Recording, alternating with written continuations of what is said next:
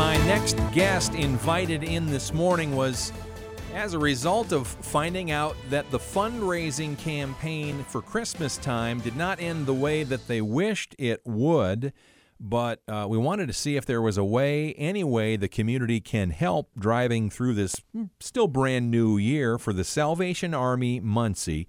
Curtiss Hartley is the major, runs the Muncie building and the Muncie services. We invite and are glad you're in our studio this morning. Major, nice to see you again. Thanks, Steve. Great to be here again. I know it must have been disappointing to find out that the final tally was not what you had hoped it to be. What number did you end up at was percentage-wise? We're at about 76% of our goal. Okay, and the goal was set because I assume in large part you foresee what kind of services and funds might be needed for helping people in the community. Yeah, absolutely. We always set the goal based on what we raised last year as well as then the trends that are going on, and we always make a balanced budget that we present and go into the year with. So we had in mind how much we needed to raise, and by the time we closed out the books on Christmas, we were right at about 76% of our goal. And you told me that is not an uncommon situation for fundraising nationwide as far as charitable organizations this year. Yeah, from what we hear, it's been tough for everybody. The economy was tough on most folks, especially those not-for-profits trying to raise money at Christmas time. Particularly the Salvation Army, we'd see anecdotal stories on Facebook and those kinds of things that others were experiencing similar, sometimes much worse situations than our own. It's just something that happens, and we understand it, and we keep our chin up and prayerfully understand and hope for the best this year, knowing that folks in Delaware County have always been generous to Salvation Army, supporting and helping us keep our programs going. That's the only way that we're able to do the services that we do. So it's just a matter of getting the word out, letting people know that yes, we did struggle this Christmas, but we're still going to be here providing the services that we need to provide. And when we need to, we'll be begging for more funds, I suppose. I'm going to ask you in a moment how people might help today. You don't have to wait for the red kettle season. In fact, please don't do that. Don't wait until November and December comes around. For those that don't know, Major, if you could tell them the kind of services that you do provide and how those the needy people that are in need of the services come to you and how that works. Sure. We have our caseworker takes phone calls, makes appointments these days for families, individuals who come in. The needs we see the most are for food to get by. Sometimes a lot of folks they spend what money they have to pay the light bill, pay the heating bill, those kinds of things. And then there's not a whole lot left to put grocery on their table. So a lot of folks come to us for the food pantry, but we also see them coming in requesting some assistance for a power bill or utility bill of some kind, and we're able to step in and help them with those kinds of things as well. Those are probably the biggest categories. We also, Salvation Army has kind of always been, we want to be a stopgap. We want to be, sometimes we're the last stop for somebody who just feels like there's nowhere else to turn. And we'll try to do whatever we possibly can, especially, and we do a lot of it here in Muncie, is referrals and or partnering with other agencies. We can do this much. If you'll do that much, we'll pitch together and help these individuals, help this family, those kinds of things. In addition to everything else that you do, you're also the pastor for the Sunday service, too. Yeah.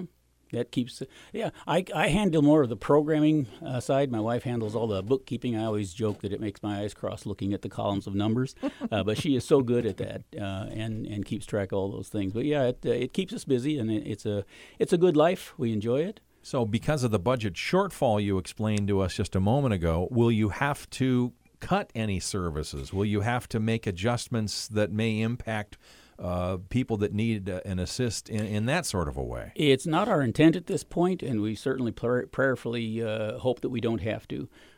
We want to be there to help those that are coming to us each day.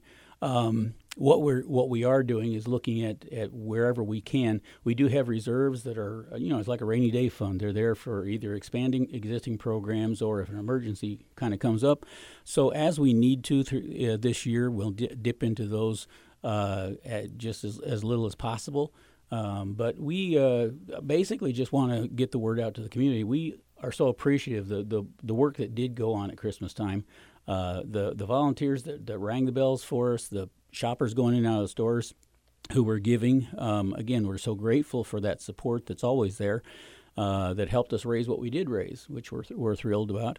But those kinds of that kind of giving, as you kind of referred to earlier, is something that can go on throughout the year. It doesn't have to be just at Christmas time. And so as we have the need going into this year, we're hoping that as donors kind of figure out getting into this year now, become a little more comfortable with, okay, yeah, I can afford to give now, that they will step up and help us get by.